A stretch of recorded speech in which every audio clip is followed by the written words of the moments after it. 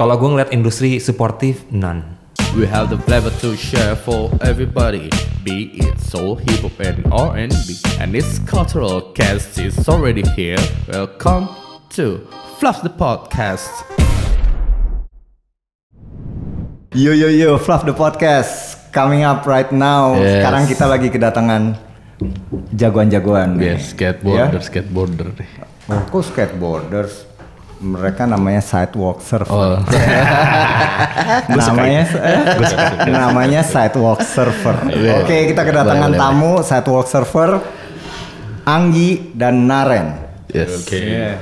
Mas Anggi, Welcome to Mas Fluff the Naren. Podcast. Thanks. Apa kabar Gi?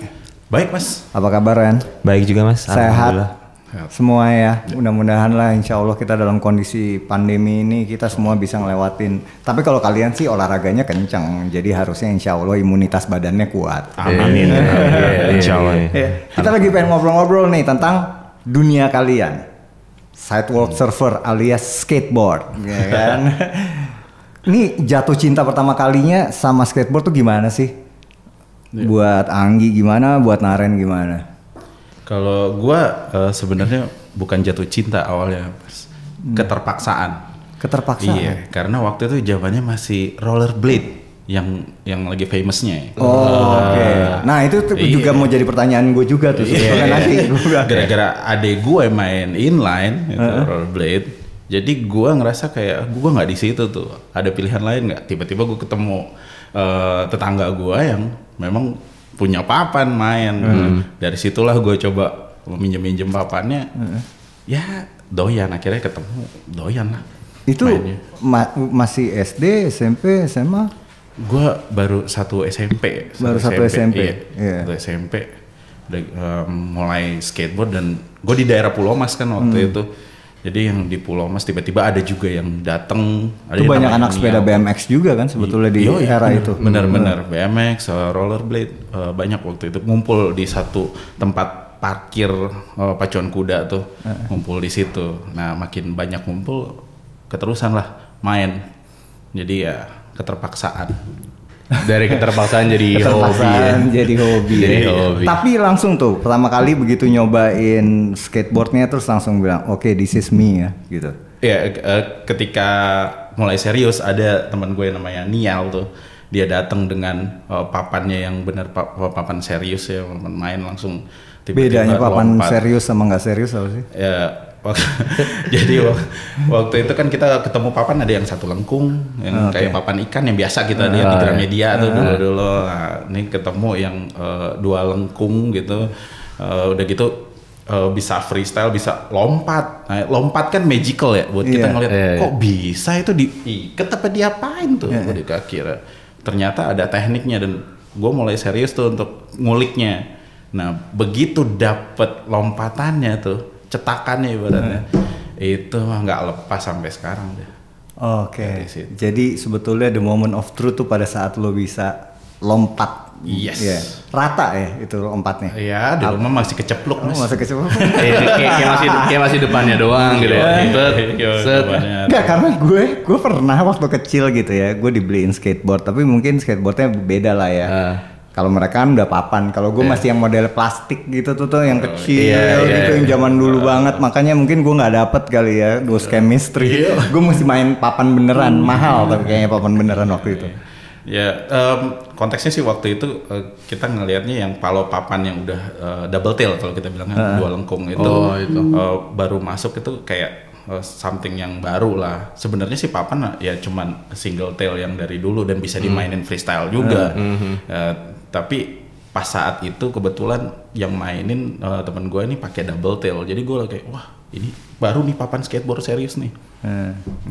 Tapi pada dasarnya sih sama-sama, semua juga bisa digituin gitu. Semua bisa tuh diangkat gitu. Semua jenis papan ya. Yes. Oke. Semua. Kalau Naren awal? Kalau gue bukan keterpaksaan. Kalau gue emang in love. Iya maksudnya iya kita pengen tahu in love pertama kalinya. In love pertama kali dari sebuah acara TV di Antv namanya Max Out. Oke. Ya, jadi situ kan kalau acara 30 menit kemudian ada musiknya metal semua, selama 30 menit itu ada BMX, ada inline, ada snowboard, ada skateboard. Biasanya gue itu tiap minggu, setiap hari apa ya, hari Sabtu kalau nggak salah, tiap minggu itu selalu berubah-berubah gitu. Nggak selalu melulu tentang skateboard, nggak selalu melulu tentang inline atau BMX gitu. Tapi pasti gue akan nungguin ketika itu skateboard gitu. Dan gue merasa kayak gila ya, ini papan gitu doang bisa lompat-lompat, bisa muter-muter gitu. Terus akhirnya ke rumah saudara gue yang ternyata dia punya papan skate tapi bentuknya papan ikan, satu tail, single tail gitu. Tapi itu papannya bukan papan abal-abal, bukan Gramet. Ini beneran papan Amerika gitu. Terus kayak boleh nggak gue bawa ke rumah ya? Gue pengen belajar. Nah itu gue belajar tuh kayak belajar tic-tac dulu, belajar jalannya supaya imbang, balance gitu-gitu. Sampai akhirnya dia punya papan double tail. Yang dikasih ke gue juga gitu. Udah nih buat lu aja deh. Buat kayaknya lu pengen banget belajar ini. Itu gue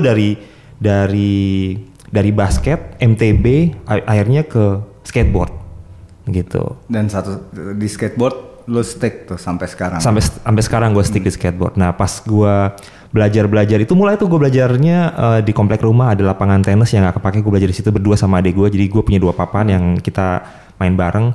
Datanglah satu anak kucuruk-kucuruk gitu naik motor. Dia bilang kayak, lu baru main skate ya? Iya gue baru main skate. Boleh gak gue pinjam papan lu? Kayaknya papan lu enak gitu. Dia pakai sendal doang gitu. Terus di depan gue dia ngelakuin trik heel flip sama kick flip. Gue kayak, anjing. Kenapa dia bisa begitu ya gitu. Ternyata dia bilang, gue biasanya main di Senayan. Kalau misalkan lu ada waktu, lu main aja ke Senayan hari Minggu gitu. Dari situlah gue kayak, oke, kita berangkat ke Senayan hari Minggu. Tapi di Senayan hari Minggu emang waktu itu udah ada lapangan skate belum kan? Kan dulu di Senayan itu ada namanya JSA, Jakarta Skater Association. Oh, oke. Di mana di situ udah kebentuk komunitasnya. Udah ada komunitasnya, udah ada ketuanya, anggotanya bayar iuran untuk pemeliharaan alat. Jadi ketika gue nyampe sana itu di bawah tuh tau nggak di tempatnya VVIP, tempat presiden masuk, itu skateparknya di situ. Oh di situ. Di situ skateparknya. Oh pantesan gue nggak pernah tahu, gue nggak pernah ke VIP karena kita bukan ngebangun, karena mereka knockdown, kayak taro, kalau udah kelar beresin, taro, masuk ke dalam, masuk ke gerbang-gerbangnya jeruji-jeruji itu, masukin ke situ. Jadi mainnya cuma hari Minggu doang. Hari Minggu baru dikeluarin. Nah kemudian akhirnya kenapa kita nggak main tiap hari sih? Ada nih ada anak-anak Senayan yang kenapa kita nggak main tiap hari sih? Yuk kita main tiap hari. Nah mereka punyalah waktu untuk main tiap hari. Kalau gue cuma bisanya hari Minggu karena gue waktu itu tinggalnya di Jakarta Timur, di Pondokopi, jadi agak jauh. Dan kesempatan gue cuman ada di weekend aja. Dan biasanya gue nginep di rumah teman gue namanya Johan. Gue nginep di rumah dia untuk main skate hari Sabtu sama hari Minggu. Jadi gitu. 2 hari pokoknya over the weekend tuh benar-benar dipakai buat main ya. Skate ya. Emang mindset gue tahun 93 94 itu waktu itu pas gue SMP 3, SMA 1 itu cuma main skate aja udah. Tapi di tahun 93-an tuh udah mulai banyak ya toko skate di Indonesia ya? Belum, cuma ada MSD aja. Aja. Karena sebetulnya kayaknya kalau sejarahnya skateboard masuk ke Indonesia itu tahun berapa sih sebetulnya? Skateboard kalau gue dengar dari para senior nih, tahun 75-an. Tahun 70-an akhir udah masuk sih sebenarnya. Gara-gara anak-anak menteng pada pulang sekolah dari Amerika. Ya benar. Amerika mereka bawa papan ya. Ada beberapa senior memang mereka dari akhir 70-an sih mereka udah main. Sampai sekarang Mas. Sampai sekarang masih ada yang main. Ya. Karena maksudnya gue bisa ngebayangin gitu umurnya mereka 60-an loh pastinya. Iya kan? Benar. Umurnya mereka 60-an berarti kan? Terakhir satu orang yang rajin, gue rasa dia yang paling tua, yang masih rajin. Semua olahraga dimainin, terakhir patah kaki. Main sepeda ya. Tapi dia main apa aja dia bisa. Dia main sepeda bisa, main snowboard dia bisa, dia lari, dia triathlon, dia semuanya gitu. Tapi kalau snowboard kan di sini kan susah kan karena mesti ya bedanya remnya kan pasti kan salju kalau snowboard. Kalau skate kan remnya kita kayu atau beton gitu. Kalau di sini di mana main snowboard? Ada. Mereka biasanya pas ke luar negeri karena ya mereka orang adaan. Kalau di sini ada di Jogja tuh yang pasir. Sandboard. Bukit Setumbuk apa ya? Ya itulah. Itulah pokoknya itu. Tapi sebetulnya secara teknik sama ya main snowboard, skateboard gitu. Beda banget sih. Beda. Kalau kita kan meluncurnya dorongan ya, karena dorongan. Kalau dia kan meluncurnya karena posisinya turun miring, dan turun miring itu nggak pakai bola, nggak pakai roda lagi ya. Ya ada teknik lain lagi. Ada beberapa anak, gue sih belum pernah nyoba. Cita-cita gue emang pingin mainin snowboard. Cuman gue tanya, lo segampang itu nggak lo adaptasi? Enggak, beda banget ternyata. Lo badan lo tuh harus emang ngikut ya? Iya, ngikut banget, beda. Udah gitu terus kakinya dua-duanya harus nempel. Nempel kalau nempel. Nah, itu yang bikin sugesti juga kan. Kita Iya. biasa di skateboard satu kaki bisa turun kalau misalnya kenapa-napa. Kalau ini mah ya lo pasrah aja.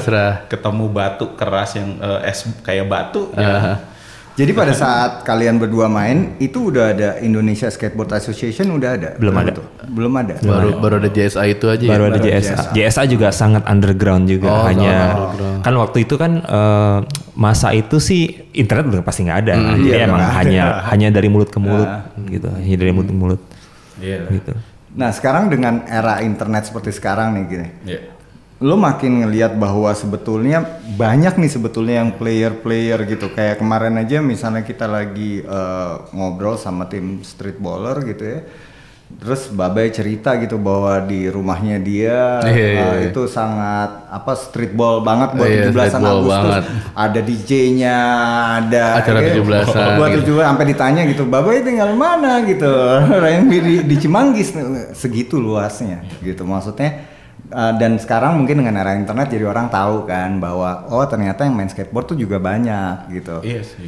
Ya kalau sekarang kan cari informasi tentang bagaimana cara mulai main aja udah banyak yang nyediain ya. Iya benar. Ya memang beda sama zaman gua dulu, apalagi zaman Naren gitu yang lebih dulu main. Gua waktu itu kalau ngulik trik Mas pakai imajinasi. Jadi sebenarnya ini diapain ya gitu, papanya kok bisa kayak begitu. Kita nonton video tuh kan dulu masih beta VHS. Beta kok VHS. Nah udah VHS tuh gue nonton video untuk Oli, gue referensinya dari Ken Liu. Ken Liu tuh olinya tinggi tuh. Jadi Betamax-nya di rewind, di play. Tuh kakinya nendangnya di situ. Di situ. Jadi lebih banyak imajinasinya, harus gimana cara mau olinya. Kalau sekarang kan dikasih tahu sampai ada kayak fisikanya lagi kalau tutorialnya aja. Lebih cepet anak sekarang untuk nyoba sesuatu yang baru di skateboard, dan itu ya keren banget lah sekarang lah udah fasilitasnya. Gila ya, maksudnya gue sih salut ngelihat orang-orang yang benar-benar bisa playing the board gitu, muter-muter gitu. Loncat, bawa badan terbang aja tuh. Gue dulu sempet pengen juga tuh beli. Lo nggak bakalan bisa lo kegendut. makanya benar Mas. Gue kayak patah semangat ya maksudnya. Itu ngaruh nggak sih berat badan? Tapi lo gede juga ya? Iya, enggak juga. Ada yang 1,5 seperti ini di BSD, namanya Rico ya. Rico, 1,5 dari lu, jadi lebih kurus dan dia bisa main skate. Dari nggak bisa ngapa-ngapain sampai sekarang dia bisa. Dia lebih jadi kurus. Dan jadi kurus. Gue rasa lo salah satu cara buat bisa jadi. Belajar. Bener waktu itu gue nyoba di Wonder Skate Park, makanya tadi sempat ngobrol sama temen gue, diajak, ayo Bay ikutan. Gue nggak punya papan sama sekali. Ya udah modal pakai sepatu Superstar lagi berat, nggak tahu dong maksudnya sepatunya tuh harusnya yang cocok tuh kayak gini. Pas nyoba, aduh gue kayak putus asa nih. Gue ikut aja lah kalau pada main, nggak berani turun gitu. Kayak masih takut aja gitu kalau meluncur. Jangan deh. Soalnya gara-gara pacarnya kakak gue dulu ngenalin main skateboard. Dia anak skate 8 di Kalisari. Jadi dari situ dia bilang, ayo lo main skate. Cuma karena gue ngerasa badan gue gede, ya udahlah. Gak sih, nggak terlalu ngaruh lah. Pada saat kalian udah mulai jatuh cinta tuh ya sama skateboard, terus apa yang membuat kalian tetap jadi stick banget sama just because of ini adalah salah satu hobi olahraga gue lah, atau memang sebetulnya di skateboard ini you can make money out of it sebetulnya?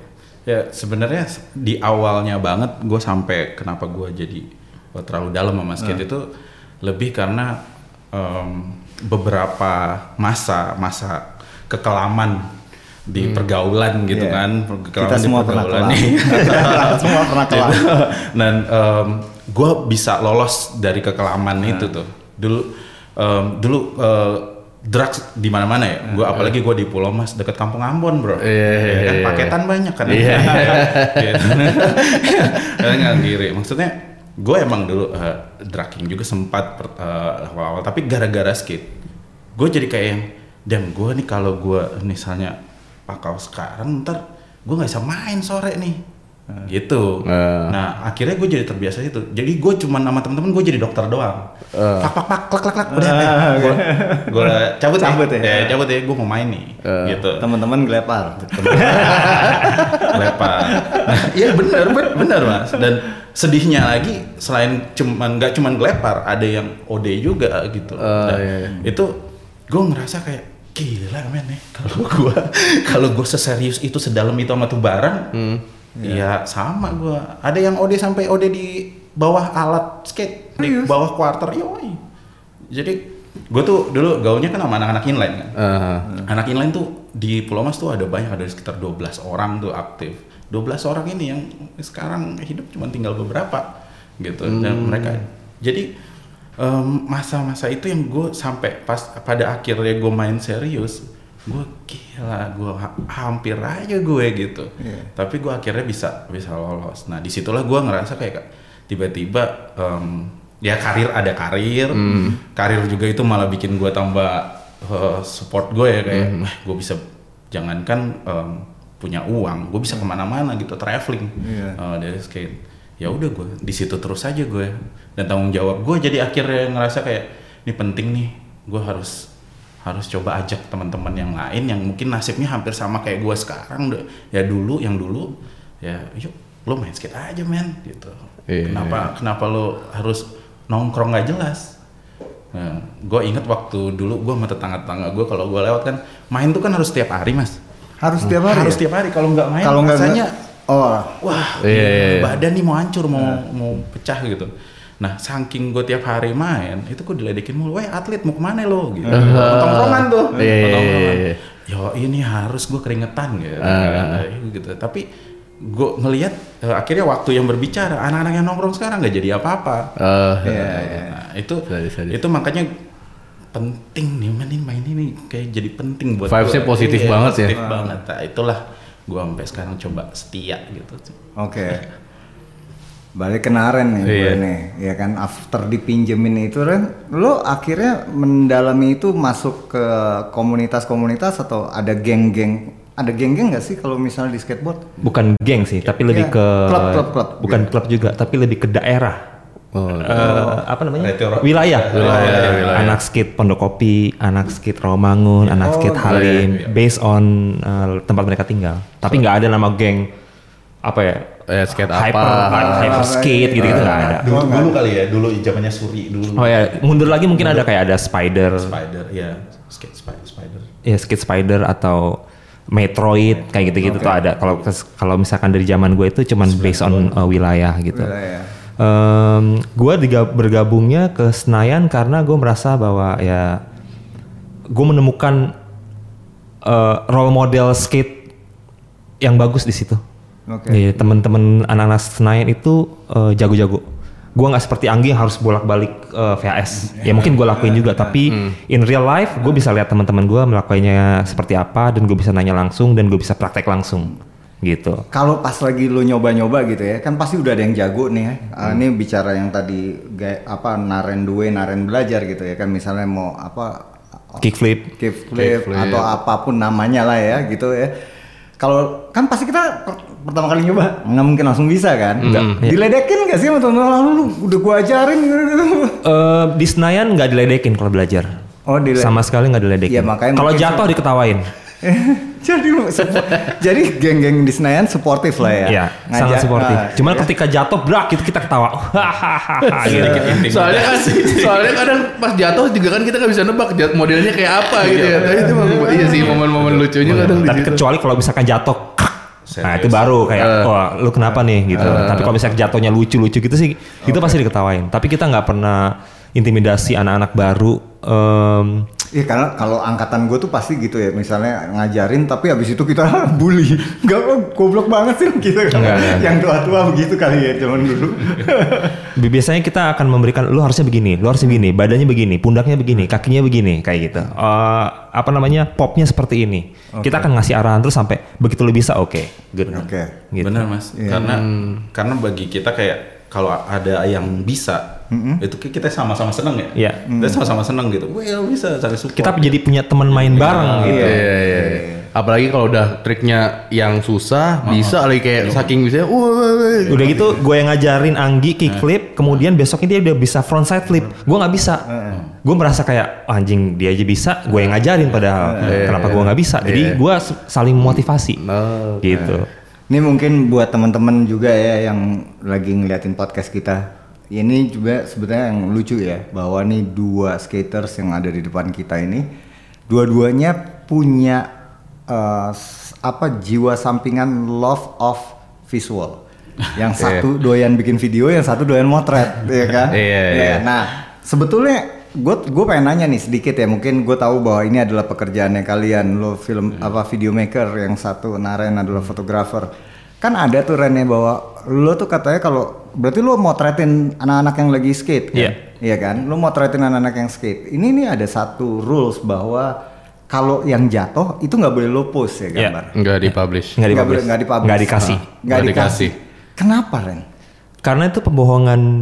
Kalau buat gue kayak pembohongan publik dan pembohongan lu sendiri dan pembohongan buat gue. Iya. Kayaknya 10 tangga lu oli. Tapi ternyata nggak landing. Orang lihatnya kan kayak, jago nih orang. Buat gue kayak, lu nggak jago, lu belum dapet kok. Iya. Gitu. Tapi lu udah posting. Gitu. Nggak, jadi bukan karena lu nggak boleh posting yang bloopers ya? Bisa gue posting bloopers, tapi gue harus kasih rinciannya.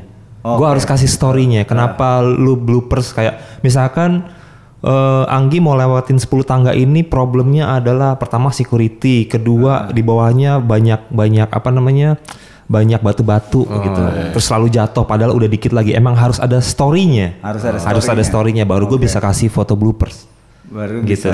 bisa. Jadi ada caption lah ya kayak yang gitu. menerangkan bahwa Anggi udah mencoba 10 tangga ini gitu. Tapi gagal karena faktornya A, B, C, D. Makanya kalau video tuh nggak apa-apa ya, ada yang jatuh. Iya, karena ada story-nya kan. Bener. Ternyata dia nggak memang kalau foto nggak bisa. Iya, makanya dulu juga Treasure kan ngasih foto-foto, terus abis ngasih foto-foto nih dia ada videonya juga bahwa ini orang berhasil landing. Nah, gitu. itu kayak proof sampingannya. Oke. Jadi ada foto, ada video. Ada foto, ada video. Oke. Kalau selama ini ya buat Anggi nih gitu. Kalau selama ini waktu lo main skateboard, lo pernah mengalami fatal injury nggak? Ya, fatal injury sih yang paling berasa sama gue ya disposisi di lutut ya. Itu paling ini banget ya, kayak. Dan itu karena apa? Maksudnya biar misalnya mungkin lo lagi berusaha untuk doing the ramp terus jatuh. Ya memang paling parah waktu itu posisinya lagi di Bali di event namanya Kuta Carnival tuh.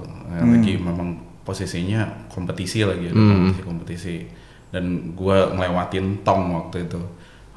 Gue kickflip ngelewatin tong. Dan ya terlalu ngentengin kali ya, dan panas juga. Jadi gue landingnya tuh nggak pas aja, kayak tumpuan semua di kaki kanan gitu. Di situ berasa banget yang kaki lutut blek gitu.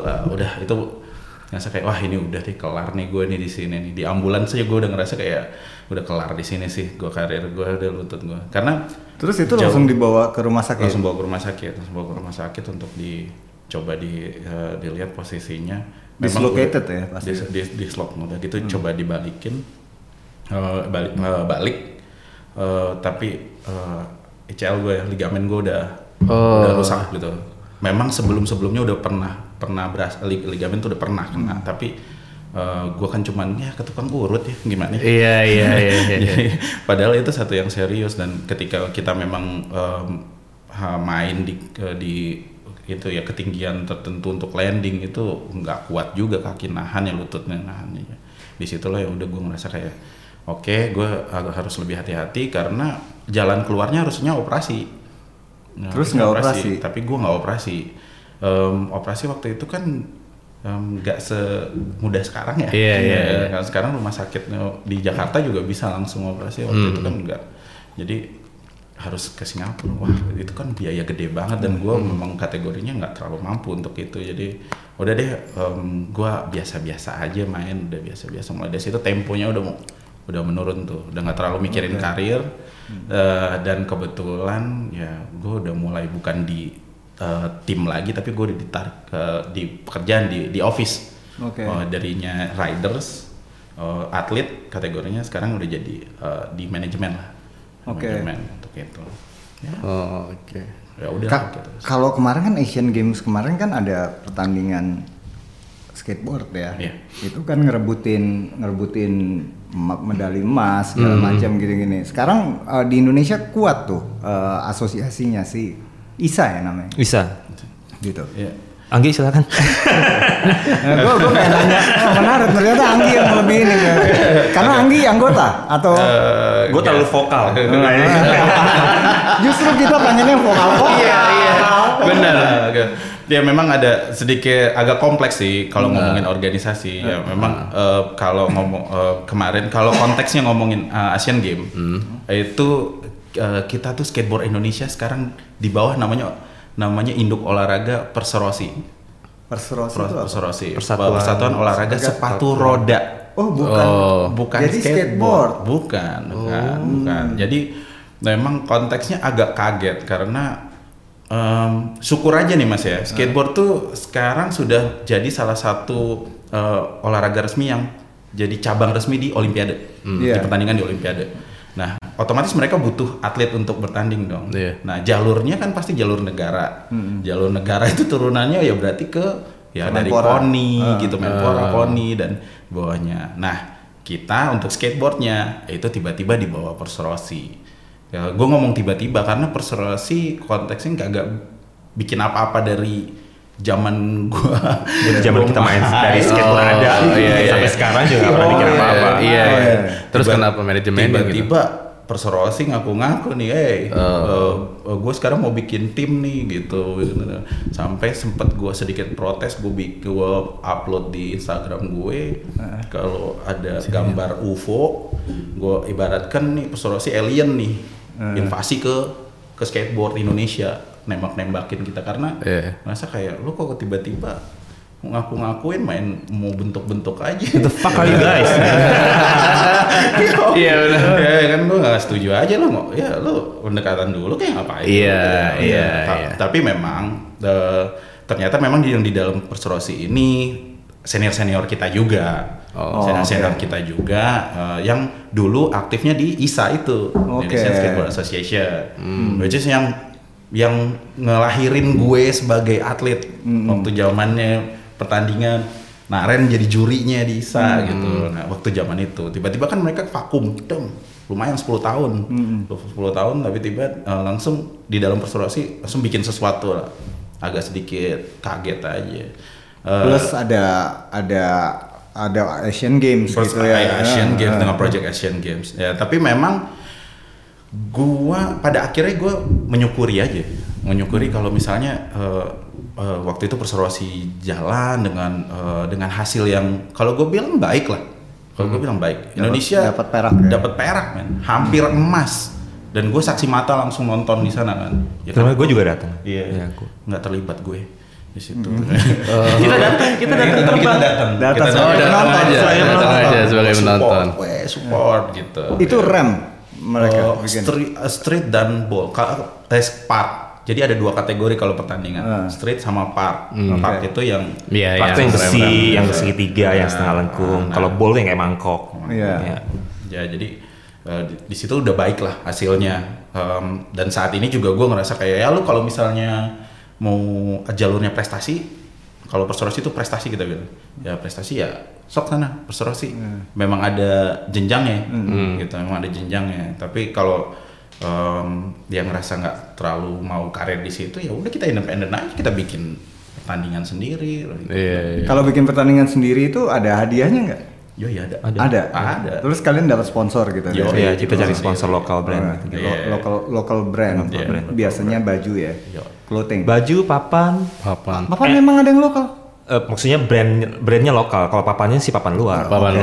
Oke. Gitu. Jadi maksudnya papan luar terus brand lokal tuh di branding gitu. Di branding. Kita Indonesia belum bisa bikin papan skate. Iya. Kita nggak punya kayunya. Terus juga kelenturannya kan segala macam kan harus diukur ya. Ya memang disayangkan juga kita masih belum bisa bikin ya Mas. Padahal kayunya banyak. Padahal Kalimantan kayaknya gede banget. Kayunya nggak ada. Banyak. Tapi karena itu kan sebetulnya ada teknologi lah, gimana lo kelenturannya segala macam gitu ya. Sih. Kita mungkin kalau misalnya belum bisa bikin gear, bikin rodanya wajar lah ya. Tapi kalau papannya sih gue rasa kita harusnya bisa ya. Harusnya bisa Mas. Udah mungkin para jiwa-jiwa investor kalau sekarang jiwa. mau udah mau gerakin nih ya, mau gerakin. Soalnya gini Mas, di Tapi Yogyakarta ada nggak orang yang bisa bikin ada, dengan maksudnya dengan hitungan yang benar ya? Iya, jadi gini, di Yogyakarta ada teman di sana, dia ngirimin sampling yang dia bikin, papan skate yang dia bikin sendiri. Papan ini layer-layernya itu diambil dari kayu-kayu sekitar rumahnya dia. Oke. Langsung jadilah tuh papan, kayak model ada sedikit waving lagi di bawahnya. Tapi karena dia bilang gini, kalau dibilang kita nggak bisa bikin papan, ini papannya jadi nih Mas, bisa gue bikin loh dari kayu-kayu. Cuman kalau misalnya kelenturannya sama kerasnya segala macam, ya harus pakai yang kayu yang cocok ya, maple. Harus pakai maple. Oh ya, oke. Jadi bukannya kita nggak bisa sih sebenarnya, bisa aja, cuman nggak ada yang belum berani untuk invest untuk besar itu. Ya cuman tinggal nyari pengganti maple kalau di Indonesia itu apa sih? Kayu-kayu kita bagus lagi, jati, nggak teak, nggak ada, Indonesia doang yang punya. Ya itu kan? Mas maksudnya. Pasti bisa sih. Ya mungkin jati bisa, tapi mungkin akan berat. Berat. Sama mungkin ketika itu kan dari papan segini ya, dari kayu segini, kemudian dipres. Oh itu dipres bukan dipotong? Enggak. Press. Oh. 7 ply. 7 lapis. 7 lapis. Iya sih, dia ada garis-garis gitu kalau dari pinggir kan. Iya. Dari Baru tahu ya? Baru tahu. Gue pikir dipotong. Enggak. Pokoknya gue setiap kali bikin podcast dapat ilmu baru. Iya benar. Iya maksudnya kan dia tipis ya, kira itu kayak dilem per lapisan. Itu dipres deh, dari segini dia dipres. Oh dipresnya barengan gitu? Iya, dilem, dipres. Dipresan itu udah langsung molding langsung. Oh udah langsung molding berbentuk gitu. Langsung berbentuk tail. Iya. Langsung untuk tail 2 gitu. Nah fungsi tail 2 itu apa sih? Buat supaya lo bisa flip dan segala macam. Bisa pop. Bisa untuk injek kan? Injek ya. Tapi tailnya depan belakang beda nggak sih? Beda. Iya beda. Beda dikit banget. Dikit banget ya. Kalian harus memahami ya bahwa kita adalah skateboard dummies 101. Cuma kita main skateboard di PS aja.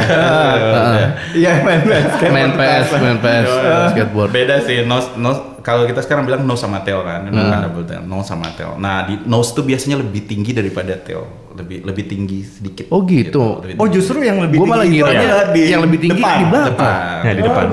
Iya makanya saya juga ngiranya gitu. Berarti kita selama ini kalau pakai skateboard kita kebalik. Iya kebalik. Kebalik. Biasanya sekarang kan muncul lagi yang klasik-klasik reissue kan, dibikin lagi gitu.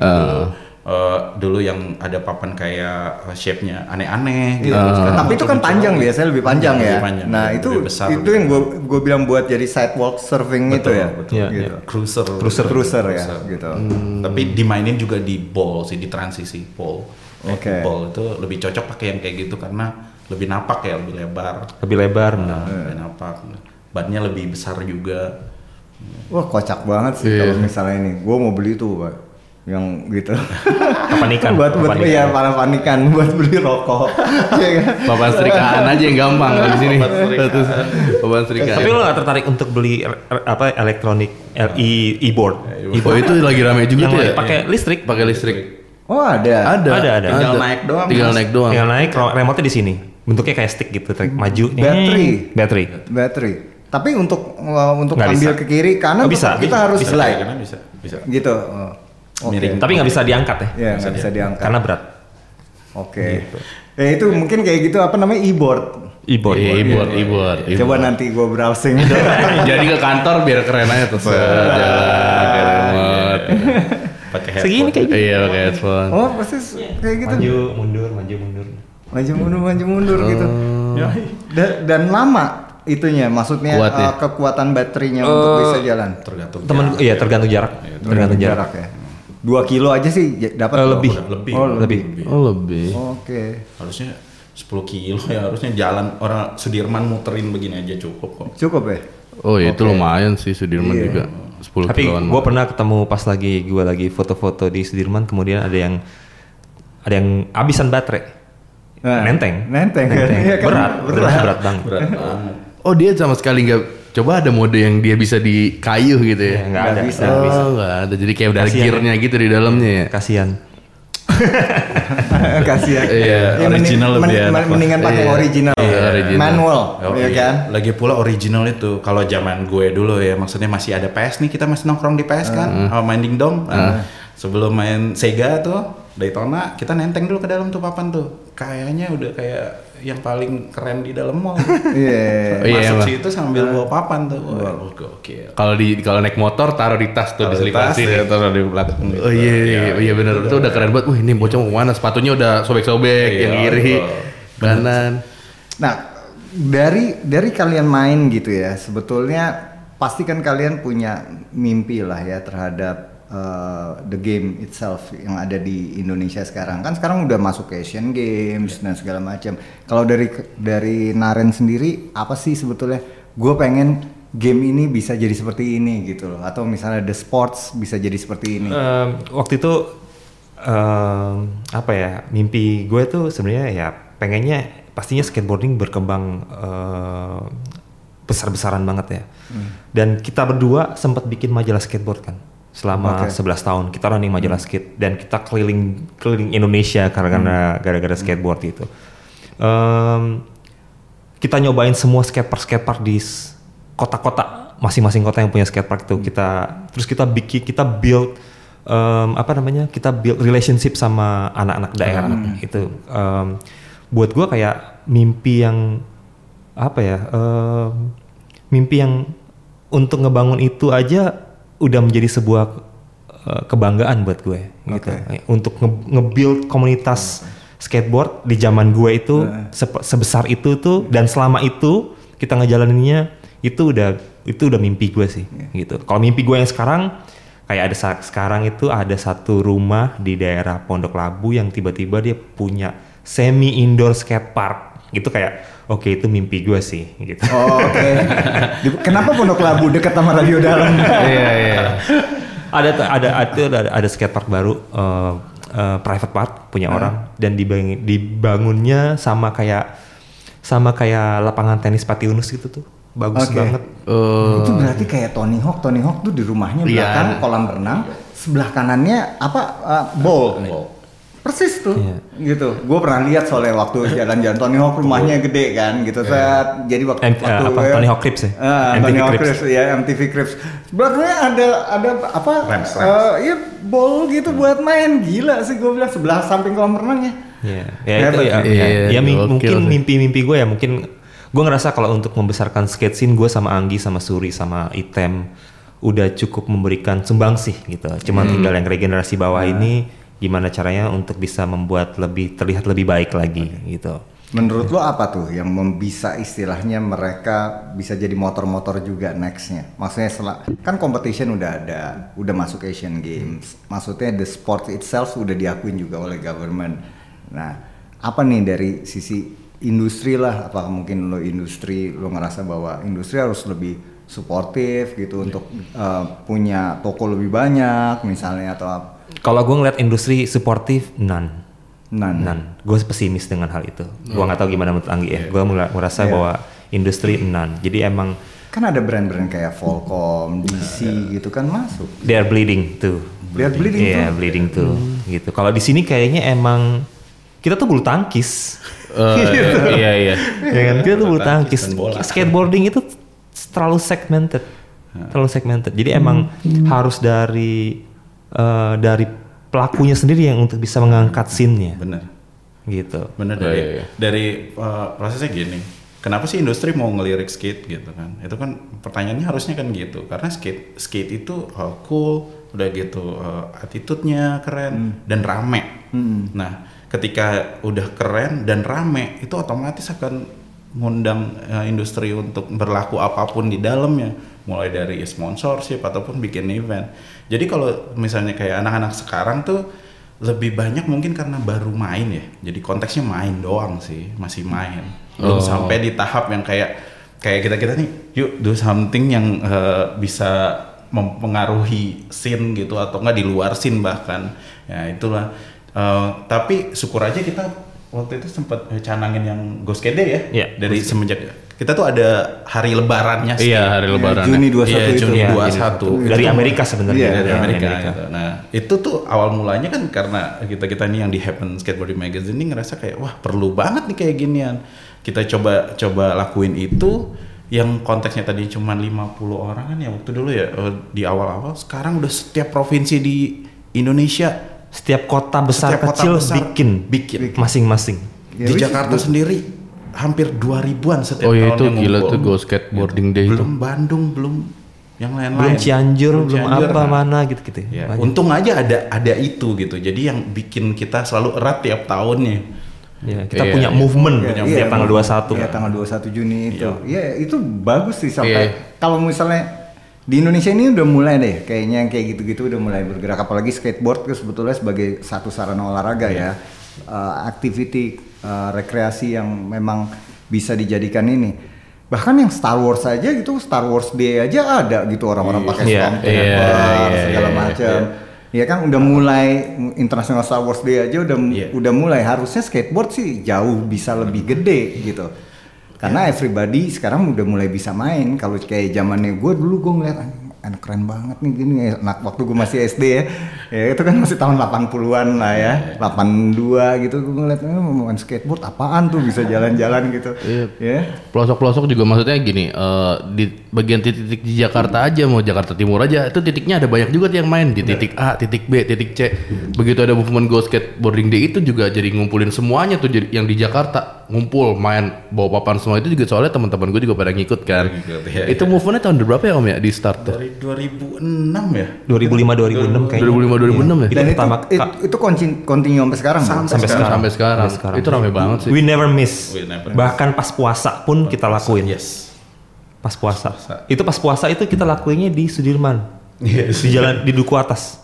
Pas Car Free Day. Jadi kita ngeblok jalanan yang dekat patung Sudirman itu, kita ngeblok jalanan, kita bikin skateboarding day di situ. Gitu. Keren banget sih. Itu emang rame banget sih semua. Ya bener-bener rame. Semua teman-teman gue yang Ada anak yang skate. datang sama anak-anaknya bawa gitu ya. Ya. Dan bawa anak-anaknya, ada yang pakai kostum, ada yang pakai sarung, ada yang pakai baju ninja, ada yang pakai baju dokter, gitu. Ya. Nah, kalau zamannya gue dulu sempat kuliah di Amerika gitu. Jadi gue gedung-gedung perkantoran tuh dulu suka ada tanda larangan, dilarang skate gitu ya. Kalau misalnya skate kita ketangkap lah sama security-nya mereka. Kalau di Indonesia ada nggak sih? Karena kalau anak-anak di sana tuh gitu, ntar ada yang buat pegangan tangan gitu dihajar. Iya. Ya? Kalau di sini udah mulai kayak gitu sih. Udah mulai muncul tuh tanda-tanda kayak gitu tuh, ada dilarang skateboarding, ada tuh. Dan udah ada. Dan rebelnya udah kelihatan di video-video kita kan Instagram kadang-kadang Iya. mulai dari yang memang plaza private ya punya gedung-gedung sampai yang pemerintahan gitu. Lo nggak pernah ikutan begitu sampai istilahnya dikejar-kejar sama satpam? Iyalah ngalamin lah. Ngalamin. Itu kalau di PS aja sampai dikejar-kejar sama motor, langsung kabur. Kalau Tapi emang era itu, gue ada di era itu juga sih, kayak setiap minggu kita istilahnya check spot. cek spot. Oke. Ya, kita cek spot, kita ke kampus Trisakti, terus ke Tarumanegara, antar ke gedung apa, ke mana Manggala Wana Bakti. Tiap minggu kita melakukan session di luar park. Di luar park. Nah, di ya. luar park. Nah. Kita langsung jatuh ke mana namanya natural spot gitu. Nah kalau kayak gitu kan berarti nggak pakai latihan dulu kan, langsung dijalanin aja gitu. Langsung jalanin. Langsung dijalanin. Jadi latihannya ya hari Senin sampai Jumat. Trik-triknya udah dikumpulin ya. Iya. Eksekusinya minggu. Eksekusinya minggu. Kalau ketangkep diapain tuh? Ya, kita terburuk sih, gue sih terburuk sih paling cuma diusir aja, nggak boleh main di sini. Oh, Mas. diusir Cuma aja. itu doang. Ya. Udah. Yang konyol itu kaburnya sih sebenarnya. Iya. Kan iya. adrenalin kabur, lompatin pagar, ternyata ada got. Oh iya. Ya lo yang kayak gitu-gitu. Tapi rampas-rampasan sih gue nggak pernah. Banyak kan perang mulut atau enggak ya gitu. Oh iya. Underground atau enggak underground ya. Underground. Bungkus korek. Nah tadi kan gue nanya sama Naren gitu ya, apa sih mimpinya? Nah kalau lo Gi? Terus terang gue mimpi gue udah lumayan terjawab sekarang kalau untuk di scene skate-nya ya. Makin variasi di skate-nya. Maksudnya gue juga main tuh apalagi gue nggak cuman main, gue sekarang juga apa ya, yang ngebangun skateparknya gitu. Gue Skatepark builder. Skatepark builder. Jadi Oke, lo kontraktor ya berarti. kontraktornya ya, dan itu sama sekali yang nggak gue sangka gue bisa sampai di titik itu, sampai kejadian yang Pasar Rebo bisa jadi kayak gitu, yang tadinya cuman skatepark. Kita kan selalu kampanye apa? We need skatepark.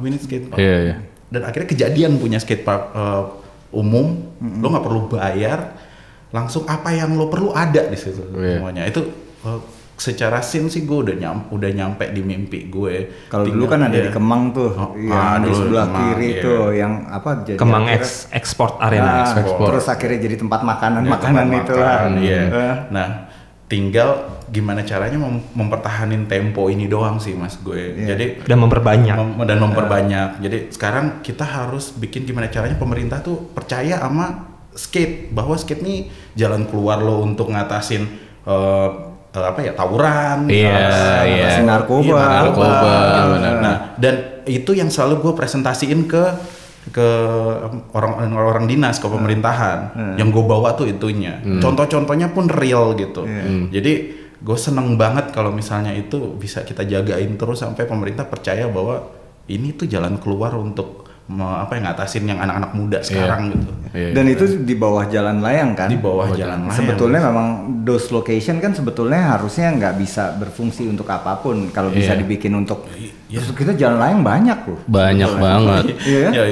Ya kalau nggak terhalang dengan COVID ini ya, kita mungkin udah di Jakarta udah ada 3 yang baru kayak Pasar Rebo. Ya, ada beberapa spot yang sudah bahkan kerennya apa? Pilih di mana cocoknya. Oh gitu. Iya. Oh itu pemerintah daerah bilang gitu. Dinas yang langsung ngomong pilih di mana. Gua kan udah kayak makin.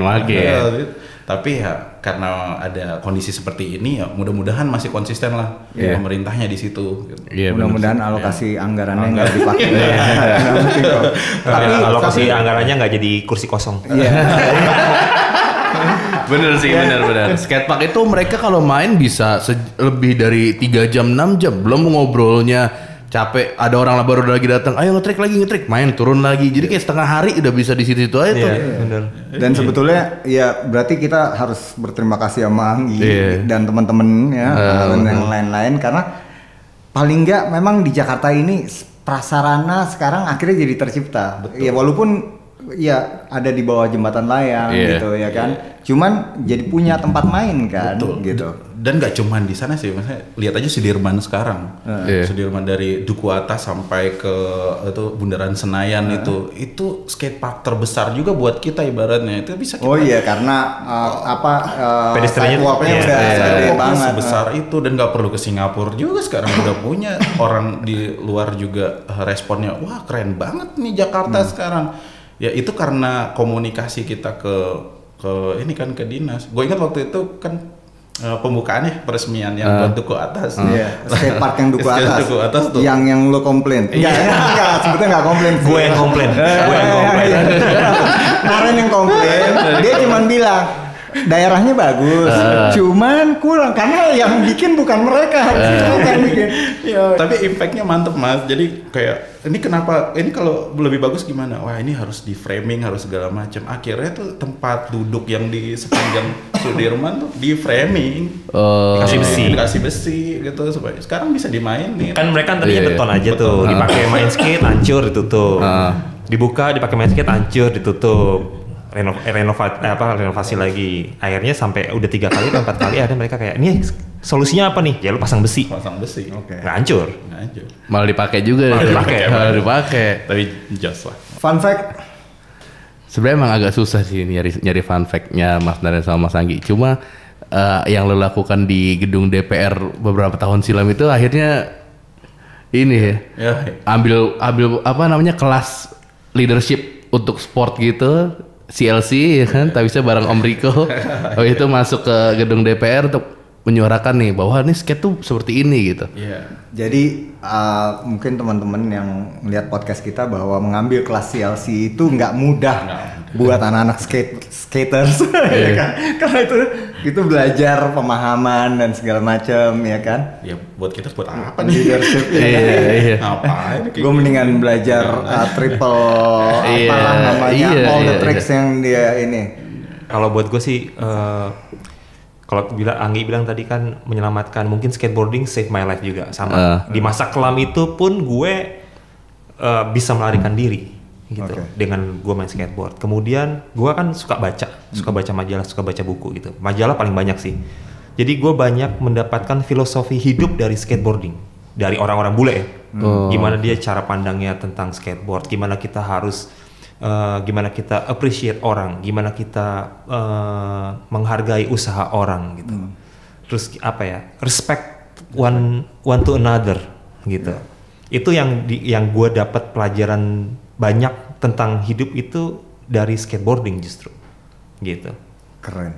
Dari skateboard lu bisa belajar banyak tuh, Bay. Yeah. Kayaknya you should try, Bay. Sama kayak gue omongin di Metro TV, apa yang membuat gue bilang bahwa fotografi skateboard itu yang merubah hidup gue. Gitu. Kalau gue nggak foto skate, kita nggak ngobrol sekarang. Gitu. Iya, karena dari skate lu baru masuk ke event. Sebelumnya lu bikin film dokumentasi Time After Time. Iya, Time After Time. Bingung mau kameranya apa segala macam, kayaknya foto skate baru lu mulai. Gitu. Gila nih suhunya gokil sih. Akhirnya maksudnya gini. Gue belajar banyak, terima kasih banget ya Naren. Belajar banyak. Terima kasih banget ya Anggi. Gue sebagai orang tua yang akhirnya mengerti bahwa gue dulu nggak pernah punya skateboard yang itu yang gue bilang yang cupu itu lah ya, cuman papan ikan dan bahannya kayak plastik gitu. Era zaman dulu lah ya. Terus ya makanya mungkin jadi gue pikir gue tuh mikirnya kayak skateboard gue nggak bisa tuh dipakai di jalanan. Karena ya mungkin rodanya kali ya. Ya dulu juga pasti orang tua beliin yang anak-anak kayak cuma buat dia nyelus turunan aja tuh, turunan aja didudukin. Iya, dalam rumah didudukin gitu. Ternyata seperti ini. Thank you banget ya, udah datang ke Fluff the Podcast. Paling nggak kita dapat banyak ilmu ya mengenai skateboard. Jadi buat teman-teman yang nonton kita, bahwa Fluff the Podcast bicara tentang hip hop culture gitu. Jadi kita percaya bahwa skateboard juga bagian dari hip hop culture. Kenapa? Karena banyak anak-anak hip hop, banyak musisi-musisi hip hop yang juga main skateboard. Atau terinspirasi dari skateboard. Atau terinspirasi dari skateboard gitu. Oke. Fluff the Podcast, peace out. Yo, it's Fluff the Podcast.